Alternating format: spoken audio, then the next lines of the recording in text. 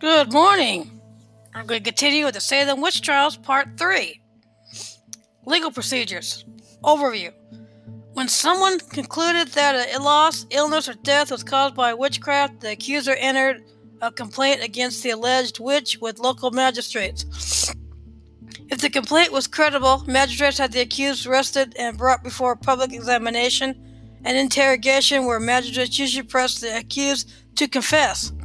If the magistrates were satisfied that the complaint was well-founded, the prisoner was handed over for trial by the Superior Court. In 1692, magistrates opted to wait for the arrival of a new charter and governor who would establish a court of oyer and terminer to handle cases. The Superior Court summoned witnesses before a grand jury.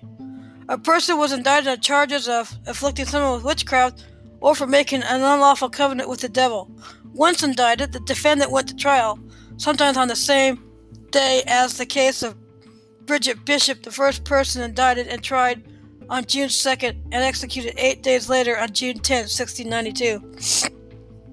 There were 4 execution dates, with one person executed on June 10, 1692, 5 on July 19, 1692, Sarah Good, Rebecca Nurse, Susanna Martin, Elizabeth Howe, and Sarah Wiles. Another 5 executed on August 19, 1692. Martha Carrier, John Willard, George Burroughs, George Jacobs Sr., and John Proctor, and 8 on September 22, 1692. Mary Easty, Martha Corey, Anna Pudiater, Samuel Wardwell, Mary Parker, Alice Parker, Wilmot Red, and Margaret Scott. Several were given temporary reprieves after being convicted due to pregnancy, including Elizabeth Bassett Proctor and Abigail Faulkner. 5 other women were convicted in 1692, but the death sentence was never carried out. Mary Bradbury in absentia, Anne Foster died later in prison, Mary Lacey Sr., Foster's daughter, and Dorcas Hoar, Hoar, and Abigail Hobbs.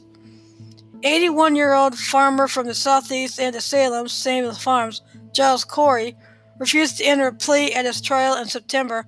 The judges used an archaic form of punishment, pene forte et dure, where stones were piled on top of his chest until he could no longer breathe. Corey died 2 days later, not entering a plea. Corey's refusal explains why his estate was not confiscated by the Crown, but according to historian Chadwick Hansen, much of Corey's property was being seized and he made a will in prison. His death was a protest against the methods of the court. Contemporary critic of trial Robert Califf wrote, Giles Corey pleaded not guilty to his indictment, but would not himself upon trial by jury, they having cleared of none upon trial, and knowing there would be the same witnesses against him, rather chose to undergo what death they would put him to. As convicted witches, Rebecca Nurse and Martha Corey were excommunicated from the churches and denied proper burials. After the bodies were cut from the tree, they were tossed in a shallow grave, and the spectators dispersed.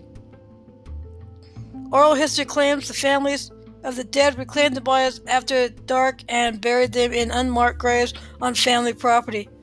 Record books during this time do not note the deaths of any of those executed. Spectral evidence. Most, but not all, of the evidence used against the accused was spectral evidence or testimony of the afflicted who claimed to see apparition or shape of the person who allegedly afflicted them. Theological dispute ensued about the use of this evidence was based on whether a person had to give person to the devil for his or her shape to be used to afflict. Opponents claimed the devil was able to use anyone's shape to afflict people, but the court contended the devil could not use a person's shape without that person's permission. Therefore, when the afflicted claimed to see the apparition of a specific person, it was accepted as evidence that the accused had been complicit with the devil. Cotton Mather's The Wonders of the Invisible World was written to show how careful the court managed the trials, but the work did not get released until after the trials were ended. Mather explained how he felt spectral evidence was presumptive and didn't stand alone to warrant conviction. Robert Califf, a strong critic against Cotton Mather, stated in his own book, More Wonders of the Invisible World, that by confessing, an accused would not be brought to trial, such in the cases of Tituba and Dorcas Good. Increased Mather, as well as other ministers, sent letters to the court. The return of several ministers consulted, urging magistrates not to convict on spectral evidence alone. The court later ruled that spectral evidence was inadmissible, causing a dramatic reduction in convictions and hastening an end to the trials. A copy of this letter was printed in Increased Mather's Cases of Conscience, which was published in 1693. The publication, A Trial of Witches, relating to the 1662 Bury St. Edmund's witch trial, which was used by magistrates at Salem as precedent in allowing spectral evidence. Jurist Senior Matthew Hale permitted this evidence, supporting the eminent philosopher, physician, and author Thomas Brown to be used in the Bury St. Edmund witch trial, and the accusations against two Lowestoft women. The colonial magic accepted its validity, and trials proceeded. Witch cake. Sometime around February 1692, possibly before specific names were mentioned, a neighbor of Reverend Paris, Mary Sibley, aunt of Mary Walcott, instructed John Indian, one of the minister's slaves, to make a witch cake. She intended to use traditional English white magic to find the identity of the witch afflicting the girls. The cake, made from rye meal and urine from the afflicted girls, was fed to the dogs. According to English folk understanding of how witches accomplished affliction, when a dog ate the cake, the witch herself would be hurt. Invisible particles she had sent to afflict the girls were believed to remain in the girls' urine, and a woman's cries of pain when a dog ate the cane would identify her as the witch. This superstition was based on Cartesian doctrine of effluvia, which posited that witches afflicted by others by the use of venomous and malignant particles that were ejected from the eye, according to the October 8, 1692 letter of Thomas Brattle, a contemporary critic of the witch trials. Richards of Salem Village Church show Paris spoke with Sibley, privately on March 25, 1692, about her grand error and accepted her sorrowful confession. In his Sunday sermon to his congregation on March 27th, addressed the subject of crimes that had begun in his household, but stated it never break forth to any considerable light until diabolical means were used by the making of a cake by my Indian man, who had his direction from our sister Mary Sibley. He admonished his congregation against the use of any kind of magic, even white magic, because it was essentially going to the devil for help against the devil. Mary Sibley, Sibley, publicly acknowledged the error of her actions before the congregation, and a show of hands voted that they were satisfied with her admission. Other incidents appear in the records demonstrating a belief by members of the communicating in the effluvia as legitimate evidence. Two statements against Elizabeth Howe included accounts of people suggesting that an ear be cut off and burned from two different animals which Howe was thought to have afflicted, proving she was one who was bewitched them to death. Tradition of the afflicted girls are said to have been entertained by Paris slave Tituba, as she allegedly taught them about voodoo in the parsoness kitchen in early 1692. Despite there being no evidence to support this, a variety of secondary sources, starting with Charles W. Upham in the 19th century, relate that a circle of girls, with Tituba's help, tried their hands at fortune-telling. They used the white of an egg and a mirror to create a primitive crystal ball to divine the professions of their future spouses, and scared one another when supposedly saw the shape of a coffin. The story comes from John Hale's book about the trials, but his version only states that only one girl actually tried this, and Hale doesn't mention Tituba as having any part of this, nor did he identify when the incident took place. Tituba's pre-trial examination gives an energetic confession as she speaks before the court. Creatures who inhabit the invisible world and the dark rituals which bind them together in service of Satan, implicating both Good and Osborne, while asserting that many other people in the colony engaged in the devil's conspiracy against the Bay. Tituba's race is described as Carib Indian or African descent, but contemporary sources say she is an Indian. Researcher Elaine Breslau suggests Tituba may have been captured in Venezuela and brought to Barbados, making her an Arawak Indian. Governor Thomas Hutchinson, in writing his history of the Massachusetts Bay Colony in the 18th century, described her as a Spanish Indian. During this day, this meant a Native American from the Carolinas, Georgia, Florida. Touch test.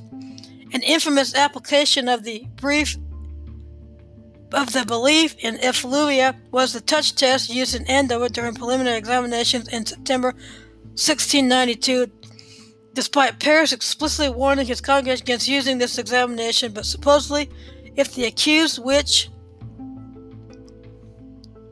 touched the victim while the victim was having a fit and the fit stopped, observers believed it meant the accused was the person who afflicted the victim. Several of those accused later recounted, "We were blindfolded and our hands were laid upon the afflicted persons, they being in their fits and falling into their fits at our coming into their presence. As they said, some let us and laid our hands upon them, and then they said they were well and that we were guilty of afflicting them, whereupon we were all seized as prisoners by a warrant from the justices of peace and forthwith carried to Salem." The Reverend John Hill explained how it worked. The witch, by the cast of her eye, sends forth a malefic venom into the bewitched to cast him into a fit, and therefore the touch of the hand doth by sympathy cause that venom to return into the body of the witch again. Other evidence included confessions of the accused, testimony by a confessed witch who identified others as witches, discovery of poppets, P-O-P-P-E-T-S, books of palmistry and horoscopes, or pots of ointments in the possession of or home of the accused, the observation of what were called witches' teats on the body of the accused. A witch's teat is a mole or blemish anywhere on the body insensitive to touch. This discovery of insensitive areas was considered de facto evidence of witchcraft. Contemporary commentary on the trials. Several accounts about the Salem witch trials started being published in 1692. Deodat Lawson, a former minister of Salem Village, visited Salem Village in March and April 1692, and later that year published his own account of what he saw and heard, titled "A Brief and True Narrative of Some Remarkable Passages Relating to Sundry Persons Afflicted by Witchcraft at Salem Village, which happened from the 19th of March to the 5th of April, 1692. Reverend William Milbourne, a Baptist minister in Boston, publicly petitioned the General Assembly early June 1692, challenging the use of spectral evidence by the court. Milbourne had to post £200 bond equal to £30,754 or 42,000 US dollars today, or be arrested for contriving, writing, and publishing the said scandalous papers. On June 15, 1692, 12 local ministers, including Increase Mather and Samuel Willard, submitted the return of several ministers to the governor and council in Boston, cautioning the authorities not to rely on the use of spectral evidence. Presumptions whereupon persons may be committed, and much more. Convictions whereupon persons may be condemned as guilty as witchcrafts ought certainly be more considerable than barely the accused persons being represented by a spectre unto the afflicted. Sometime in 1692, minister of the Third Church of Boston, Samuel Willard, announced and published a short tract in Philadelphia titled "Some Miscellaneous Observations on a Present Debates Respecting Witchcrafts in a Dialogue Between S&B." The author listed as P.E. and J.A., Philip English and John Alden, but the work is attributed to Willard. In it, two characters, S. Salem and B. Boston, discuss the proceedings were conducted with B. urging caution about the use of testimony from the afflicted and the confessors, stating whatever comes from them is to be suspected, and it is dangerous using crediting that too far. Sometime in 1692, Governor Phipps requested Cotton Mather to write "The Wonders of the Invisible World," being an account of the trials of several witches lately executed in New England as a defense of the trials, to very much flatten that fury which we now so much turn upon one another. Published in Boston and London in 1692, but dated 1693, the introductory letter of endorsements by William Stoughton, Chief Magistrate. The materials taken directly from court records supplied by Mather, by Stephen Sewall, his friend and clerk of the court. Mather's father, Increase Mather, published Cases of Conscience Concerning Evil Spirits, dated October 3rd, 1692, after the last trials by the Court of Oyer and Terminer. The title page of Big List mistakenly lists the publication year of 1693. Increased Mather repeats his caution about the reliance on spectral evidence, stating it were better that 10 suspected witches should escape than that one innocent person should be condemned. Second and third editions were published in Boston and London in 1693.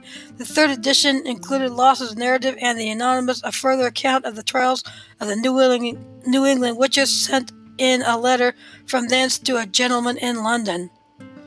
Thank you for listening. Part 4. Tune in for Part 4 next week.